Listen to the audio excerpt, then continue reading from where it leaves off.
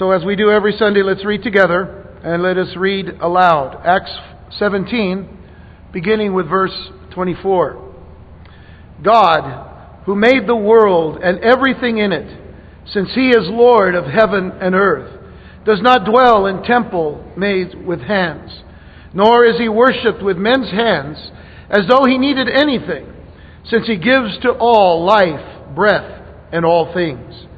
And He has made from one blood every nation of men to dwell on all the face of the earth, and has determined their pre-appointed times and the boundaries of their dwellings, so that they should seek the Lord, in the hope that they might grope for Him and find Him, though He is not far from each one of us.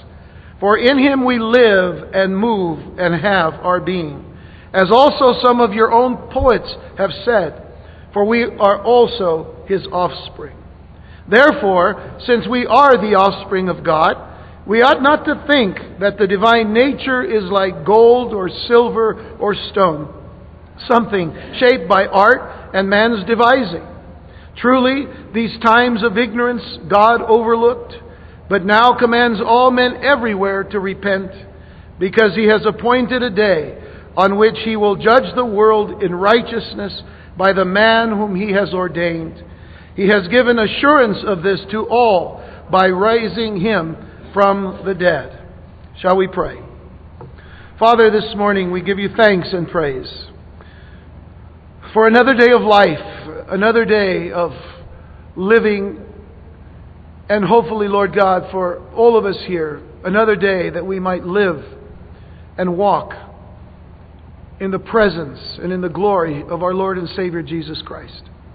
We ask for the blessing of Your Holy Spirit, the outpouring, the anointing of Your Spirit upon each one here today, so that every word and every thought that is stated would be, Lord, from You to our very hearts and minds, and that we ourselves, Lord God, would be attentive to not only hear, but to receive and to retain the wisdom that You desire for us to have today, and then to apply that wisdom and that understanding and that knowledge to our lives as we live in the hope of Christ's return. These things we ask in Jesus' name. Amen and amen. Y'all may be seated. I know I have to say that because some of you might stay standing, but that's okay. People behind you wouldn't be able to see. I read the other day that Elvis Presley, by the way, he's dead. Just want you to know that. I read the other day that Elvis Presley, toward the end of his life, he wore all sorts of gold religious jewelry around his neck. All kinds of religious jewelry. Christian symbols. He wore Jewish symbols. He even, some said, had Muslim symbols. And wore all of this jewelry at the same time. And when somebody asked him why he did this, he said something to the effect that he was trying to make sure that all his bases were covered. And I'm not sure that the story is true, but I do know that this same principle was true in Athens, especially during Paul's visit there. I mean, it's been estimated, as we were in chapter 17 last week, and as we'll be pressing on there today as well, it's been estimated that when Paul walked around Athens, there were some 30,000 idols. 30,000 idols in the city of Athens, in the forms of the idols themselves, or temples, or shrines. 30,000 idols, which seems to say to us that they wanted to be sure that they didn't forget some God and make Him mad. So they had this altar. This altar built to the unknown God. Well, it seems to me that they just wanted to make sure that all their bases were covered. Well, man is no different today. Man is no different today. When we last looked at chapter 17, we read an interesting observation of the Athenians on Mars Hill. By the way, Areopagus is Mars Hill. Ares the god Ares. His other name was Mars, and so they call it Mars Hill. But in Acts 17, verse 21, the observation that we read is this: for all the Athenians and the foreigners who were there spent their time in nothing else, but either to tell or to hear some new thing. You have to remember that they had their philosophies. There were more than just two, but they did have the primary philosophies of Epicureanism and the Stoicism. And those were the major philosophies. There were many others, but they would all meet at the Areopagus, and they would talk about all of these new things. They, of course, had their Greek mythologies and all of their characters that were in Greek mythologies. None of them real, but nonetheless, they made the people practically believe that they were. So they were just into information, weren't they? Men today like information, not application. Men want just that information. Get as much information as they can, but how many apply that? Because you see, the thing is, if it is wrong information, then the application is meaningless. If it's wrong information, the application is meaningless. Back in the early 19th century, Adam Clarke described the situation of his day. He lived in England. And notice how it applies to us in the 21st century. Listen to what Adam Clarke wrote. He said, "This is a striking feature of the city of London in the present day." Again, early 19th century. He said, "The itch for news, which generally argues a worldly, shallow, or unsettled mind, is wonderfully prevalent. Here's the sad thing. Even ministers of the gospel, negligent of their sacred function, are become in this sense Athenians, just like those of Paul's time. So that the book of God is neither read nor studied with half the avidity and spirit as a newspaper." By the way, the word avidity literally means either greed or hunger. So with that in mind, he is saying that the book of God is neither read nor studied with half the hunger and spirit as a newspaper. Early 19th century. And then he goes on to say, "It is no wonder if such become political preachers, and their sermons be no better than husks for swine. To such the hungry sheep look up and are not fed." Is that not a description of much of what we see in the 21st century, especially in the church today? Where the Word of God is no longer read or studied with a hunger. But information is more important. Not to apply, but just to know. That should provoke us today. As we stated last week, we need to be provoked by what we see in our nation today, what we see in the church today that is not following the Word of God. And Paul, in his time, had been provoked and stirred by the rampant idolatry of Athens. And as I said last time, in that provocation, he never lost his focus. He never lost his focus, because if he was provoked, he preached the gospel of Jesus Christ. If he was stirred to the heart, he didn't do anything but preach the gospel of Jesus Christ.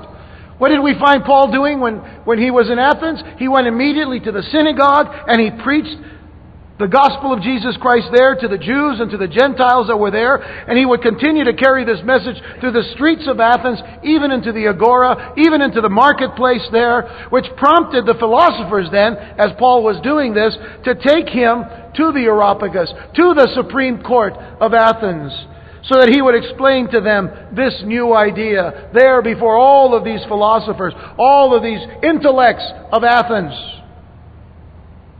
And so we read in verses 19 and 20, "They took him and brought him to the Areopagus, saying, 'May we know what this new doctrine is of which you speak? For you are bringing some strange things to our ears. Therefore, we want to know what these things mean.'" We want to know what these things mean. What did he preach? He preached Jesus and the resurrection. Jesus and the resurrection. And when we look at this address that he gives to the Areopagus, this address of Paul's is classic. It is a classic sermon. Now, some would argue and say, well, we don't see any mention of the cross. We don't see any mention of the blood of Christ. We don't see things that we would normally hear Paul say. But we have to understand, first of all, Paul had to know his audience, and he did. And he had to know what they needed to hear to be able to capture them to listen to what he had to say. And then we have to understand that in the book of Acts, we don't get all of what took place, of course, just like in any other account. Look at the fact that we have 4 Gospels and we have 4 different accounts, but really of all the same thing from 4 different perspectives. It's not the different gospel. It's not different Gospels. It's the same Gospel from 4 different perspectives. But one thing we will always have to imply in our knowledge of Paul is that he was a man of prayer. He was a man who sought the face of God. And he was a man who would not do anything but preach the gospel of Jesus Christ, which included the death, burial, and resurrection of Jesus. So with this implication in our understanding here, we realize that Paul never lost his focus in preaching the gospel because he was stirred. And Paul's sermon here reminds us of a second consideration. Last week we said that we're to get stirred and not to lose our focus. Today we are to get stirred but not to lose our footing. Get stirred but don't lose your footing. Your footing in the gospel of Jesus Christ. Today one of the sad things in the church is that man has lost their footing. Preachers have lost their footing and they've watered down the Word of God and they've gone on to other things rather than Genesis to Revelation. So we need to get stirred when things provoke us, but we don't lose our footing in the gospel of Jesus Christ. So go back to verse 22 in Acts 17, and we begin here. Then Paul stood in the midst of the Areopagus and said, Men of Athens, I perceive that in all things you are very religious. And again, and I'll point this out again, but Paul wasn't complimenting them. He says, I perceive that in all things you are very religious, for as I was passing through and considering the objects of your worship, I even found an altar with this inscription, to the unknown God. Therefore, the one whom you worship without knowing, him I proclaim to you. So Paul used this opportunity. In all the things that he saw in Athens, he especially saw this one temple, or as it were, this object of worship that had an inscription, to the unknown God. And he used that. He used that to open a door with these Athenians and to tell them, you know that unknown God you don't know? I know him. I know him, and I'm going to tell you about him. And so the door is open. And as Paul stood up to speak, he says, I perceive in all things that you're very religious. And as I said last time, this wasn't a compliment. And I'll tell you why. Because the word used for religious here,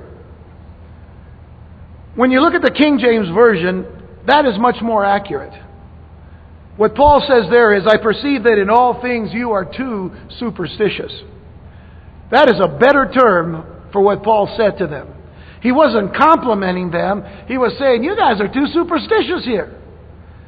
You see, the word used for religious or superstitious here is made up of 2 Greek words that together literally mean fearful of demons. Fearful of demons. The word demon, as a matter of fact, is in that Greek word. And so put together with the other word, which means fearful, superstition is fearful of demons.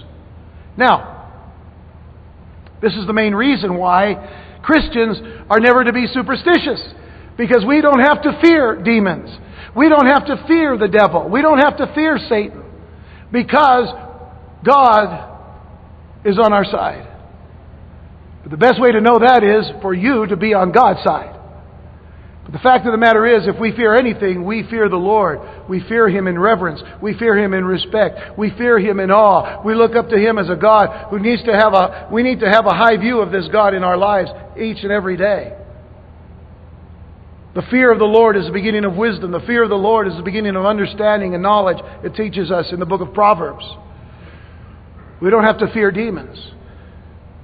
So Christians are never to be superstitious. So I have to tell you, I know that there's some football games on today. And I know that some of you are, you're rabid fans of whatever team that that you like to, cheer on. But be very careful, when you think, I've got a special pair of socks I wear every time they play a game. That's superstitious.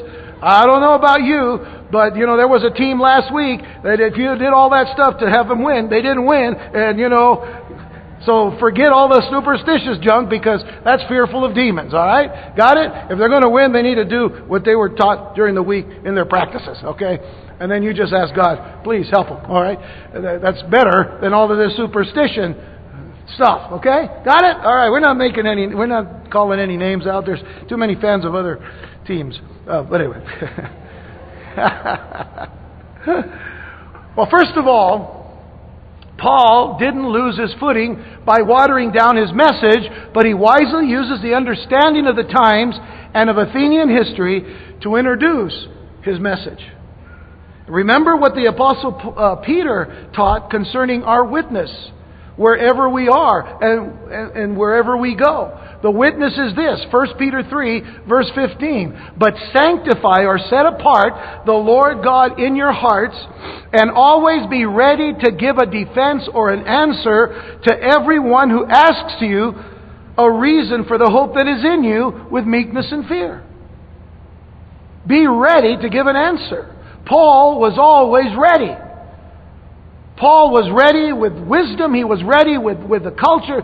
Not to say that we have to know more about the culture and the society in which we live in than the Bible, but we need to know something of it because a lot of it, anyway, we came out of. You understand?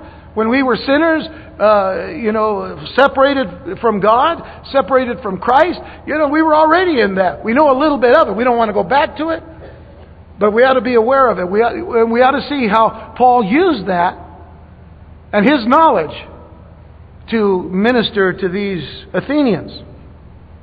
You see, some 600 years before Paul stood on this hill called Mars Hill, a terrible plague had struck Athens, and a man named Epimenides came up with an idea. And his idea was this. He let a flock of sheep loose in the town and wherever they would lie down, as individual sheep going here and there, wherever they would lie down during this time of plague, wherever these sheep would lie down, they would sacrifice that sheep to the god of the closest temple or shrine. So if they laid down near a shrine of Zeus or whoever, they would sacrifice that sheep to that particular god. And if there was no temple or shrine close by, they would sacrifice the sheep to the unknown God. There is one reason why there was a temple or some kind of a shrine to an unknown God. And Paul picks up on this, you see. And he used this in his sermon to these intellectual men. And he says to them, the one whom you worship without knowing, I proclaim him to you. The one you worship without knowing, I know him. And I'm going to tell you about him. And I said that this sermon was a classic sermon of Paul's, and he gives 4 very important points in this sermon. Some have said that the classic sermon is a 3-point sermon or whatever, and 3 points and a hymn or whatever. But here's the classic sermon. It begins with this. The God that can be known is Creator. The God that can be known is Creator. Secondly, the God that can be known is Sustainer. The God that can be known is Sustainer. Sustainer, because it's not up there. The God that can be known is Creator, Sustainer. The God that can be known is Ordainer. And then the fourth one is, you should know Him. That's it. You should know Him. Creator, Sustainer, Ordainer. This is Paul's outline. And then he says, you should seek Him. You should seek Him. Let's begin with what Paul says about God as Creator. Look at verse 24. Paul said, God who made the world and everything in it, since He is Lord of heaven and earth, does not dwell in temples made with hands. These particular Athenians on Mars Hill had no real knowledge of the Old Testament. Now, I say that these particular Athenians didn't have knowledge of the Old Testament because there certainly were Athenians in the city who were going to the synagogue with the Jews, who were learning about the God of Abraham, Isaac, and Jacob. So there were some who did have a knowledge, but these didn't. And it was something that I'm sure Paul had perceived, and so Paul appeals to an older, more universal revelation of God. Something that many cultures, if not most cultures at that time, had, which was the revelation of a God of creation. A revelation of a God of creation. Now, special creation by the God of the Bible is the only true and viable explanation for the universe and our place within it. Now, that's a bold statement. And I'll say it again, because I think it's important for you to hear. That special creation by the God of the Bible is the only true and viable explanation for the universe and our place within it. Because you see, when it comes down to it, and this is not, I'm not saying this so we can argue this, because it is always for us as believers a matter of faith in everything. But I'm going to say that when it comes down to it, it really isn't a matter of faith when we talk about creation. Special creation better accounts for the scientific facts that we have discovered over the centuries. And I'll tell you why. Because it's the only account that has an eyewitness. It's the only account that has an eyewitness. Since the time of Darwin, everybody has had to try to speculate that somehow the earth couldn't be as young as it really is, and so we have to theorize that the earth is an old earth, and that you have to go back not only millions of years but possibly billions of years to some kind of explosion out in that nobody has seen. Nobody has ever really figured it all out, but it makes good science fiction. Those of you that are interested in science fiction, one thing that is sometimes they apply some science to the stories, but it's still fiction. But here we have an eyewitness account. Very simply, Genesis 1 verse 1, in the beginning, God created the heavens and earth. He was there. And He's telling us. And He's making it clear. Well, just hold on to that thought if you want to argue for this area of science. I want to come back to that in a moment. But the fact that there is a Creator indicates that we are to be accountable to Him. If there is a Creator, we need to be accountable to that Creator because that Creator made us.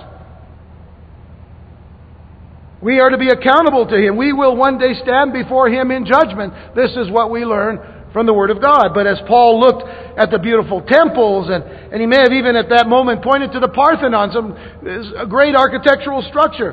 As he's doing that and telling them these things, he tells them that the heavens cannot contain God, let alone some building. As awesome as God is as Creator, even the heavens can't contain Him. Paul would write to the Colossian church, and he would say to them in Colossians 1:16, "For by Him all things were created, that are in heaven and that are on earth, visible and invisible, whether thrones or dominions or principalities or powers, all things were created through Him and for Him." And, verse 17, "He is before all things, and in Him all things consist or are held together." That's speaking of Jesus Christ, by the way. When you look at the context of Colossians chapter 1, it is speaking of Jesus Christ. That Jesus Christ Himself is the Creator. Paul was very aware of the fact that there was a Creator God who was the one who spoke everything into existence. And he said in Psalm 24 verse 1, not Paul, but David, Psalm 24 verse 1, and he knew this, Paul did, the earth is the Lord's and all of its fullness, I should say, the world and those who dwell in it. The earth is the Lord's and all its fullness, the world and those who dwell therein. The earth is the Lord's. He's created it. It's His. The words of Solomon after the building of the temple, 2 Chronicles 6 verse 18, listen to what he says. But will God indeed dwell with men on the earth? Behold, heaven and the heaven of heavens cannot contain you. How much less this temple which I built? Solomon was aware. Paul was aware. David was aware. The prophets were aware that you cannot contain God who created all things. There's no way to do that. And it is true that not all peoples have had the Scriptures. But all people at all times have nevertheless had a witness to God in creation, in the heavens, and on earth. Practically every society, practically every kind of culture has had some understanding, at least in their minds, of creation and a God that created things. Some even think, in the Hindu philosophy and religion, that there is a God that is an elephant, actually, that holds up the earth with his trunk, or whatever.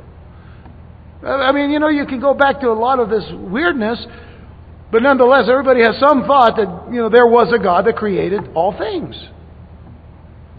But Paul makes that clear in Romans chapter 1 verse 20 when he writes to them, and I would encourage you to read before this and after this, but because of time I only want to read this verse. But in Romans 1 verse 20 it says, for since the creation of the world, His invisible attributes are clearly seen. Whose? God's. His invisible attributes are clearly seen, being understood by the things that are made. If we believe that there is a God that created all things, then He is being seen through the things that He made. That is not to say that He is in all things and all things are in Him, in the sense of pantheism. That's not what he's saying. What he's saying is that since the creation of the world, His invisible attributes are clearly seen, being understood by the things that are made, even His eternal power and Godhead, so that they are without excuse. So people are without excuse into thinking, and see, people today who hold to some kind of evolutionary philosophy are without excuse because of the things that are made, things that cannot be explained. How do you explain the wonderful creation of God?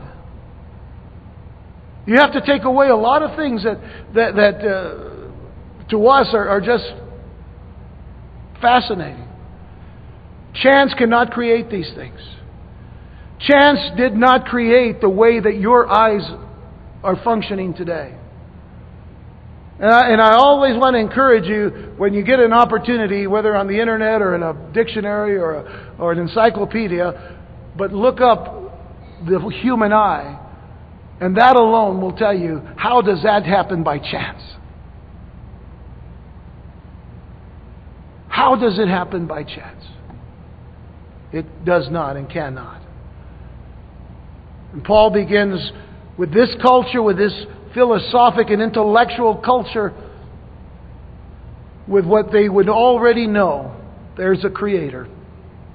This God that you don't know can be known because He is a Creator, and all things are because of Him.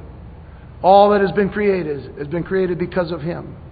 By His power, by His might and knowledge. And they're to be without excuse. Paul goes on to speak of the Sustainer.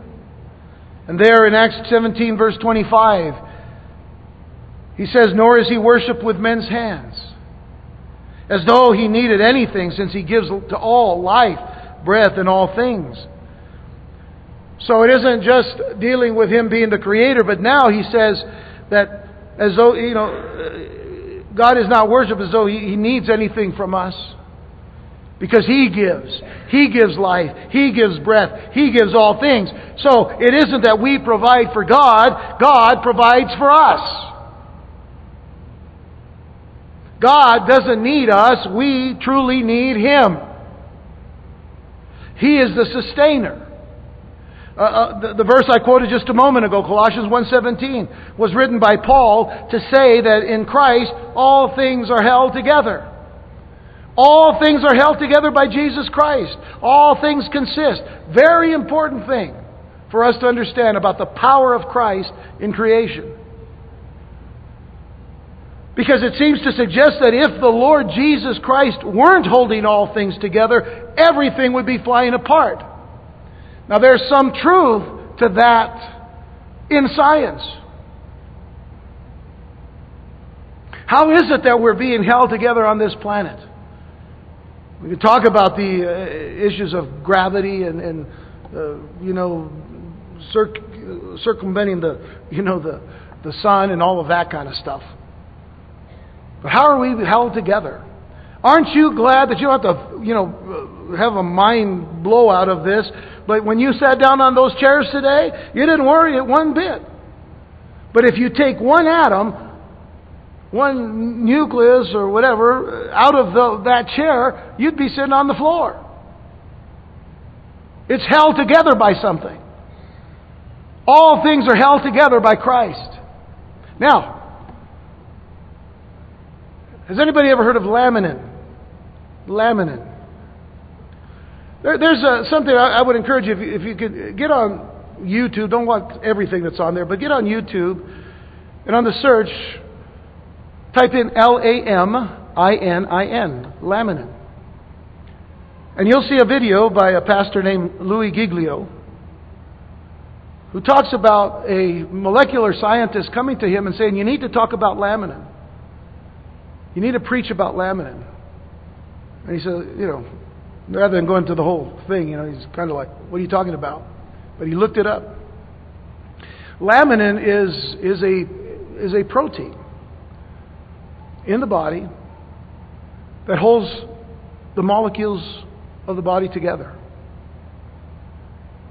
When they have looked at laminin under the most powerful electron microscopes, laminin is seen in the form of a cross. That's what's holding us together. Now, when they make their charts, they make them real nice and pretty. They make a pretty cross. But when you see laminin under the microscope, it looks like an old rugged cross. How interesting that this verse says that Jesus holds all things together. That's the difference, you see, between integration and disintegration.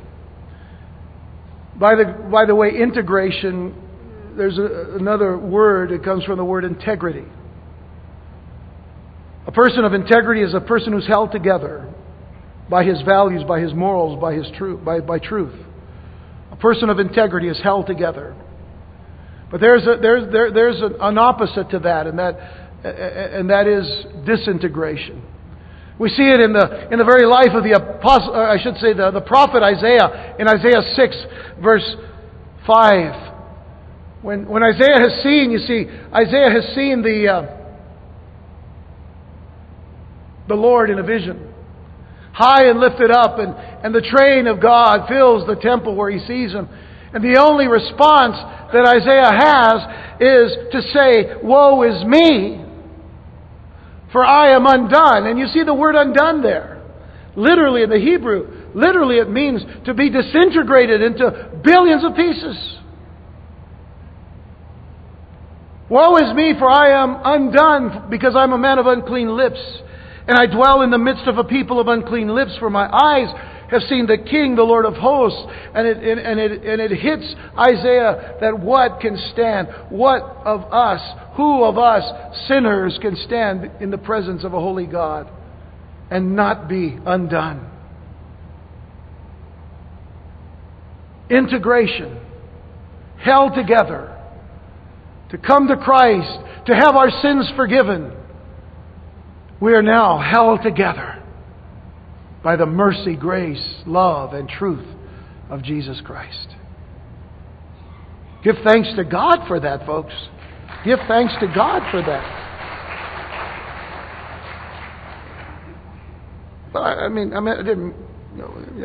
Just thank Him for it, Just thank Him for it. You see, we owe our very existence to Him. We breathe because of Him. We somehow have the idea that God is only involved in crisis situations. There's a lot of people like that. Everything's cool, God, until I'm in trouble, then I'll come to you. Right? I hope that's not your attitude.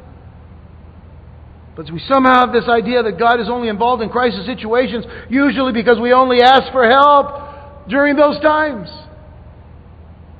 And yet He is continually involved in the very existence of life.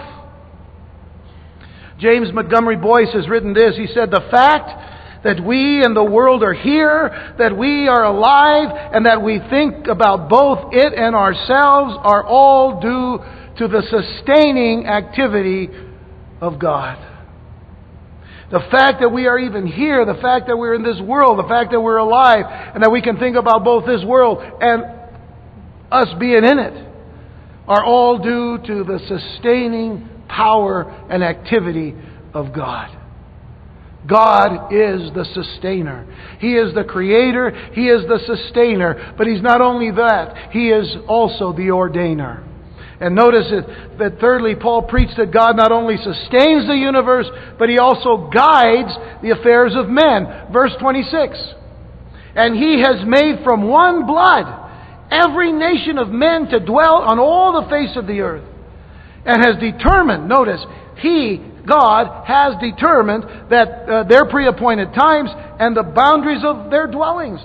Literally what he's saying is, every one of you here in this room lives somewhere, and you live there because God appointed it. Where you live today, you may not like your neighborhood, but that's okay. God put you there. You may not like the fact that your back door is falling apart and you need to go fix it. But you know what? Go fix it because God put you there. Understand this. Even the boundaries of our dwellings. This is how much God is a part of our lives. Now, isn't it interesting, though, if you go back to the first part of this verse, He has made from one blood every nation of men to dwell on all the face of the earth. Isn't it interesting that modern science is almost as smart as Paul was in the first century? All you scientists out there, come on. Isn't it great to know that modern science is almost as smart as Paul? I'm sure you've read this. Geneticists have proved or have proven that all humans have descended from a single mother. Wow. Paul already knew that. And he told us that about 2,000 years ago. But geneticists are just finding this out. All humans descend from a single mother. Well, Paul already knew that from reading the Hebrew Scriptures, and along with that knowledge, he also knew who the father was in both their names. Adam, Eve. He knew this. Oh, by the way, this also teaches us something of great importance and great value. We are not descendants of apes or monkeys. Anybody want to be?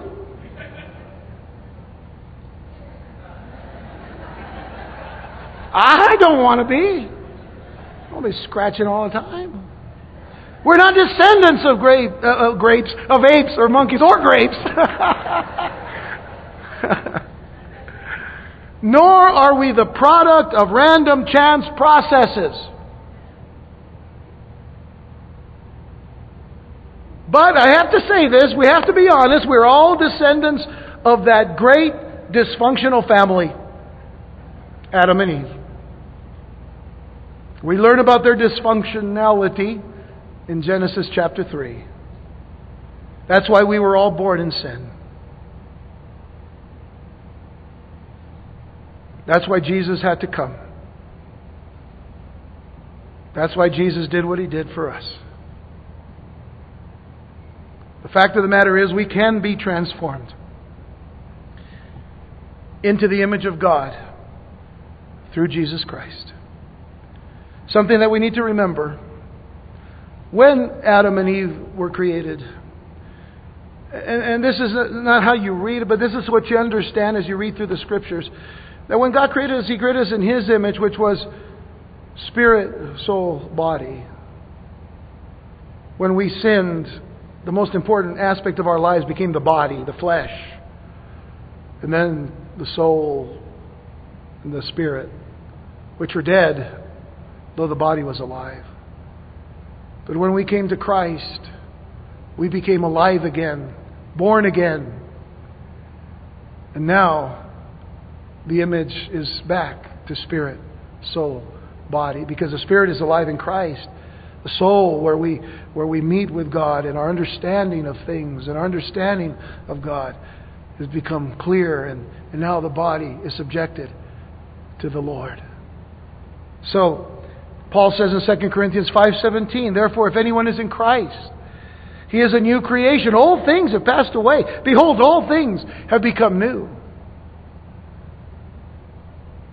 He also says in 1 Corinthians chapter 15, verses 20 through 22, but now Christ is risen from the dead and has become the first fruits of those who have fallen asleep, speaking of those who have died in Christ. For since by man, Adam, came death, by man, Jesus, also came the resurrection of the dead. For as in Adam all die, even so in Christ all shall be made alive. So what was dead is now alive. And it doesn't matter what you looked like or felt like at 5, 6, or 7 o'clock this morning when your alarm went off. Even if you might not have looked real alive, guess what? You're alive in Christ. And that's what matters, folks. And I hope and pray that you are alive in Christ. That your lives are changed because of what Christ has done for you. This thought here of God being the ordainer, and what we've read in verse 26, some theologians have said that the guidance that is referred to here is the hidden counsels of God. In other words, He hasn't revealed these counsels in Scripture as He has other things. But understand it this way. We don't know fully what tomorrow holds, do we? We may have plans for tomorrow, but we don't know what tomorrow holds. As a matter of fact, in about 15 minutes, we know we're going to go out those doors, but we really don't know what even the next half hour has to hold. There are some things we don't know. But we can be assured of one thing: God has ordained all things. And we know that all things work together for good to those who love God, to those who are the called according to His purpose. So we can go out that door as Christians knowing that God is in control. We don't know fully what tomorrow holds. We don't know completely what God has determined to do in national affairs. We are going to vote in a month from now. We ask you to pray about this. We ask you to consider these things intelligently, discerningly, praying for our country and all. But we still have to vote. There's still an outcome. We don't go by polls, you see. God is still in control. As Christians, we believe that God is in control of all that happens. He has made plans and has determined whatever will come to pass. God ultimately knows the end from the beginning and the beginning from the end. We can trust God because of that. And the psalmist did. Psalm 33, verses 8 through 12. Listen to what he says. Let all the earth fear the Lord. We know right now that all the earth does not fear the Lord. But one day all the earth will fear the Lord. But let all the earth fear the Lord. Let all the inhabitants of the world stand in awe of Him. For He spoke and it was done. What does that sound like? Genesis chapter 1. Light be and light was. He spoke and it was done. He commanded and it stood fast. The Lord brings the counsels of the nations to nothing. He makes the plans of the peoples of no effect.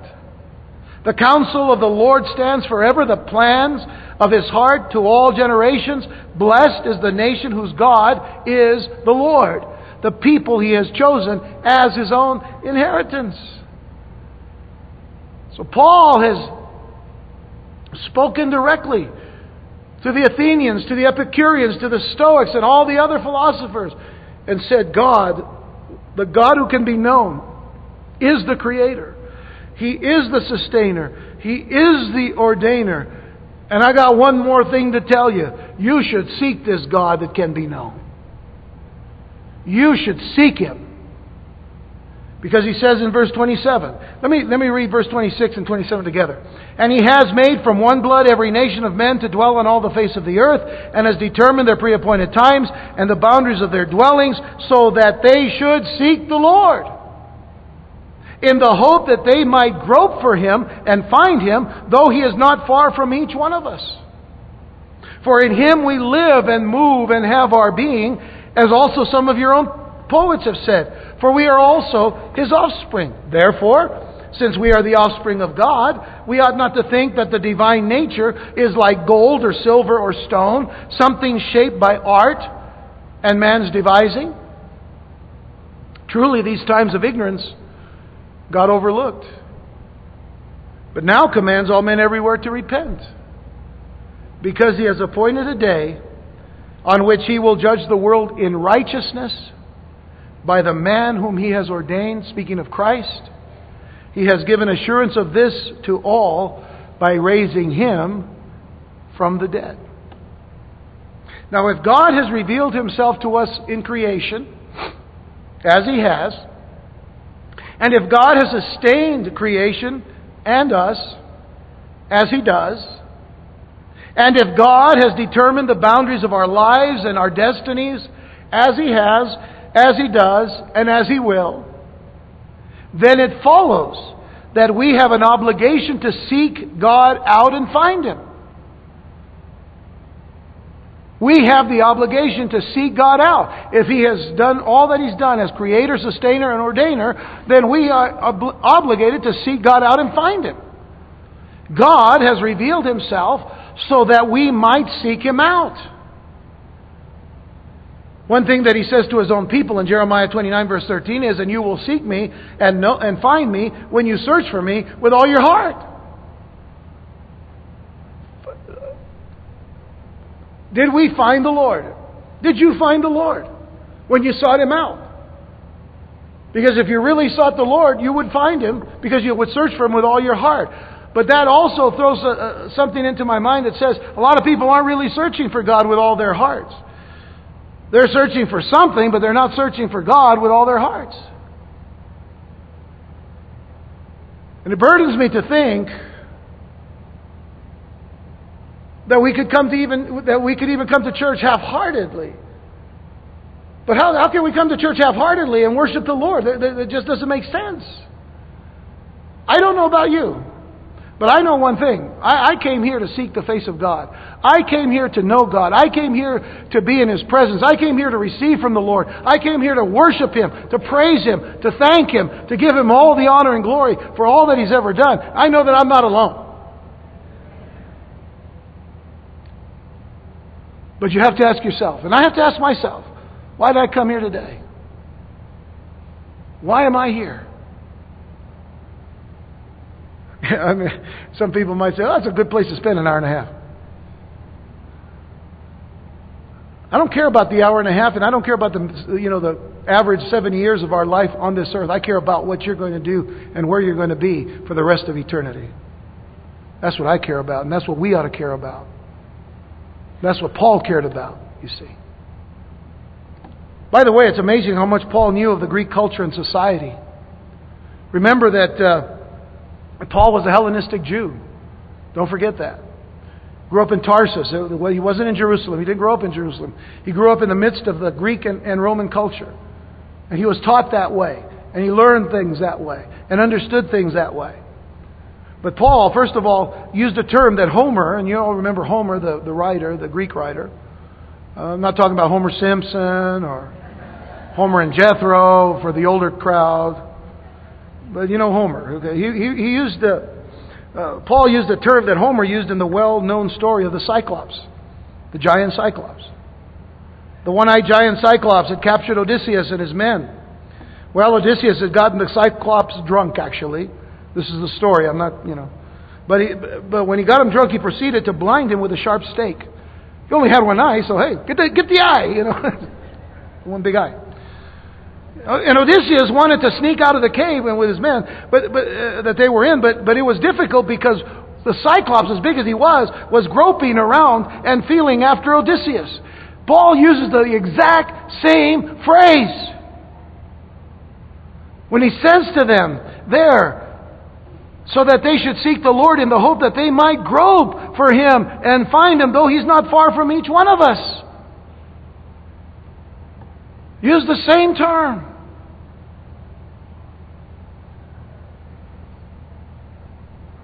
There's a blind Cyclops looking, groping to find Odysseus. It's interesting that in our sin, we're as blind as the blinded Cyclops. And yet, because of creation, we have an obligation to grope after God and find Him, though we cannot see Him. And even when our eyes are opened by the Holy Spirit to receive Christ, is God a God that can be seen? That's where we live by faith. And we trust that now what we see with eyes of faith. For one day we will see Him. We will see Him as He is. We will see Him in all His glory. And we will have eyes that will be able to see Him. But if you haven't found Him, you need to seek Him and find Him, because you search for Him with all your heart. Secondly, Paul quoted from two Greek poets, Aratus and Cleanthes, both of whom had written in their works, "For we are also His offspring." So what is Paul saying to them because of this stuff that he's bringing up and they're hearing and saying, "Whoa, this guy knows a little bit about us"? What is he saying to them? He says, all right, so if that's what you have believed, here it is. This God who can be known isn't like gold or silver or stone. He isn't made by man's hands. And you know what? He's overlooked all of this ignorance of yours, but He still commands you to repent.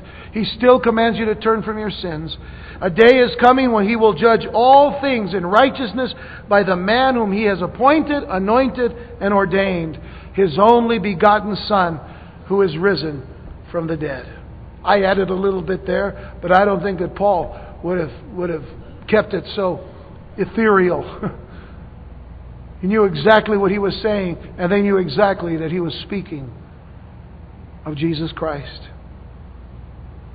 By the way, by offspring of God, Paul didn't mean every human being is a child of God.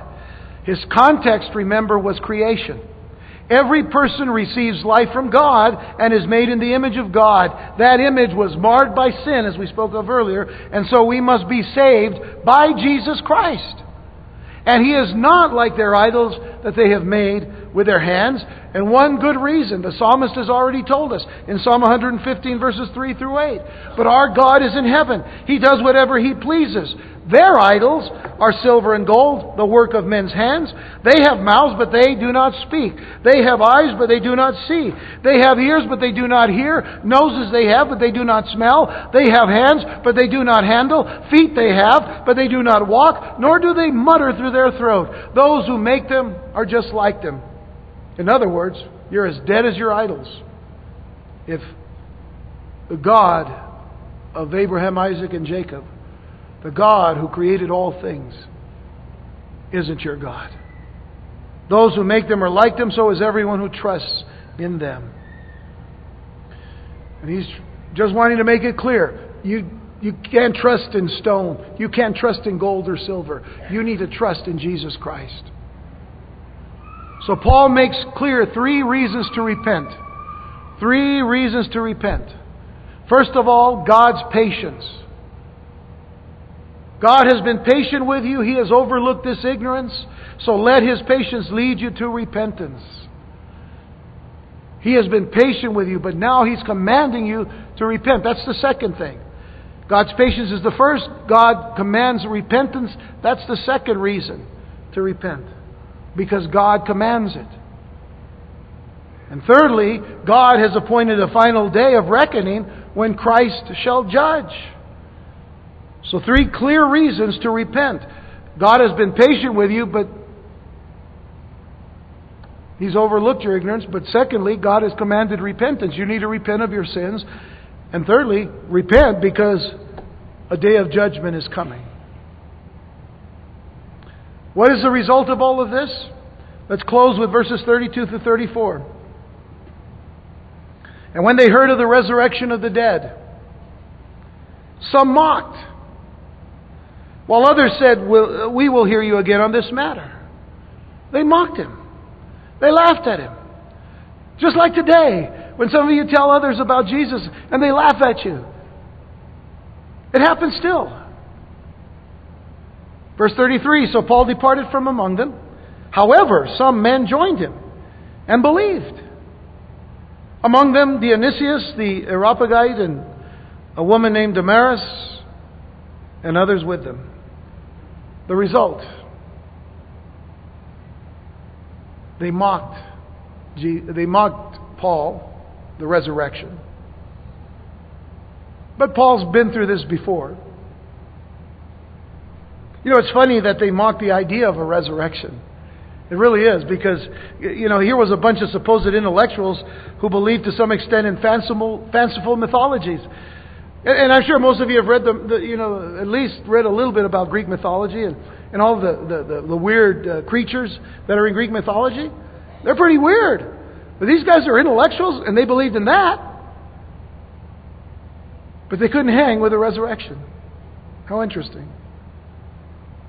And when confronted with the resurrection of Jesus, which is a proven historical fact, by the way, they treated it as if it were a myth. So what do people do today because they don't want to believe in the resurrection of Jesus Christ? You have the Da Vinci Code, and then you have somebody found a box of bones. Maybe those are the bones of Jesus. Well, Jesus wasn't put in a box, and they can't find the box anyway. There's no box. But if you go to the tomb, you'll realize that the tomb's empty. So hey, come on. All right, so that's what people are doing today.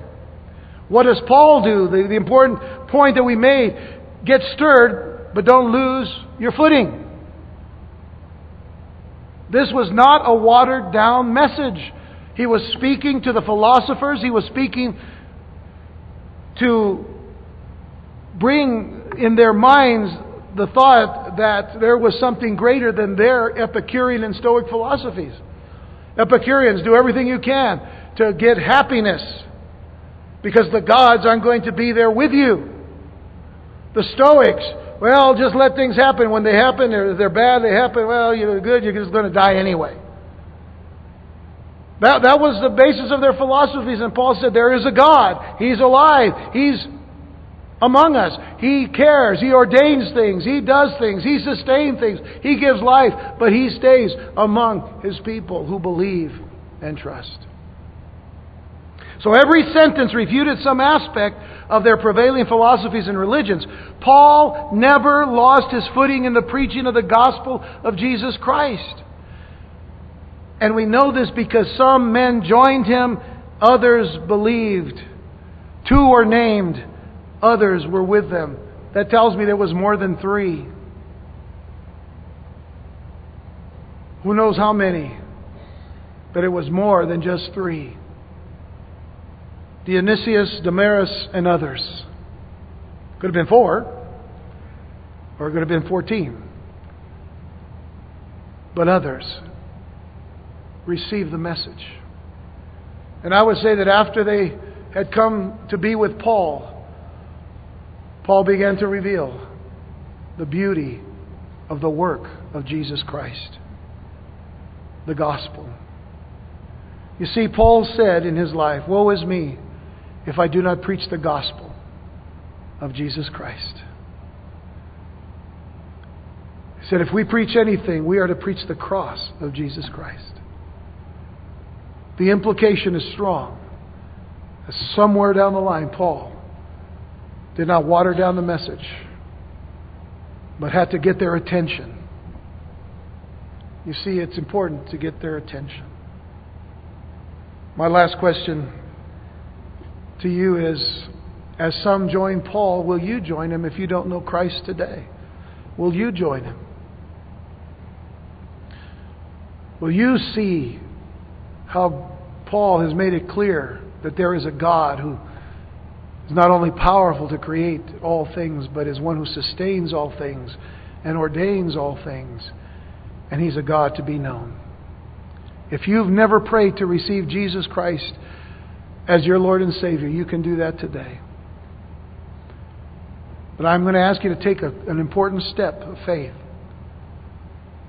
And that is, when the time comes that you make that move, there'll be some people up here in front available to pray.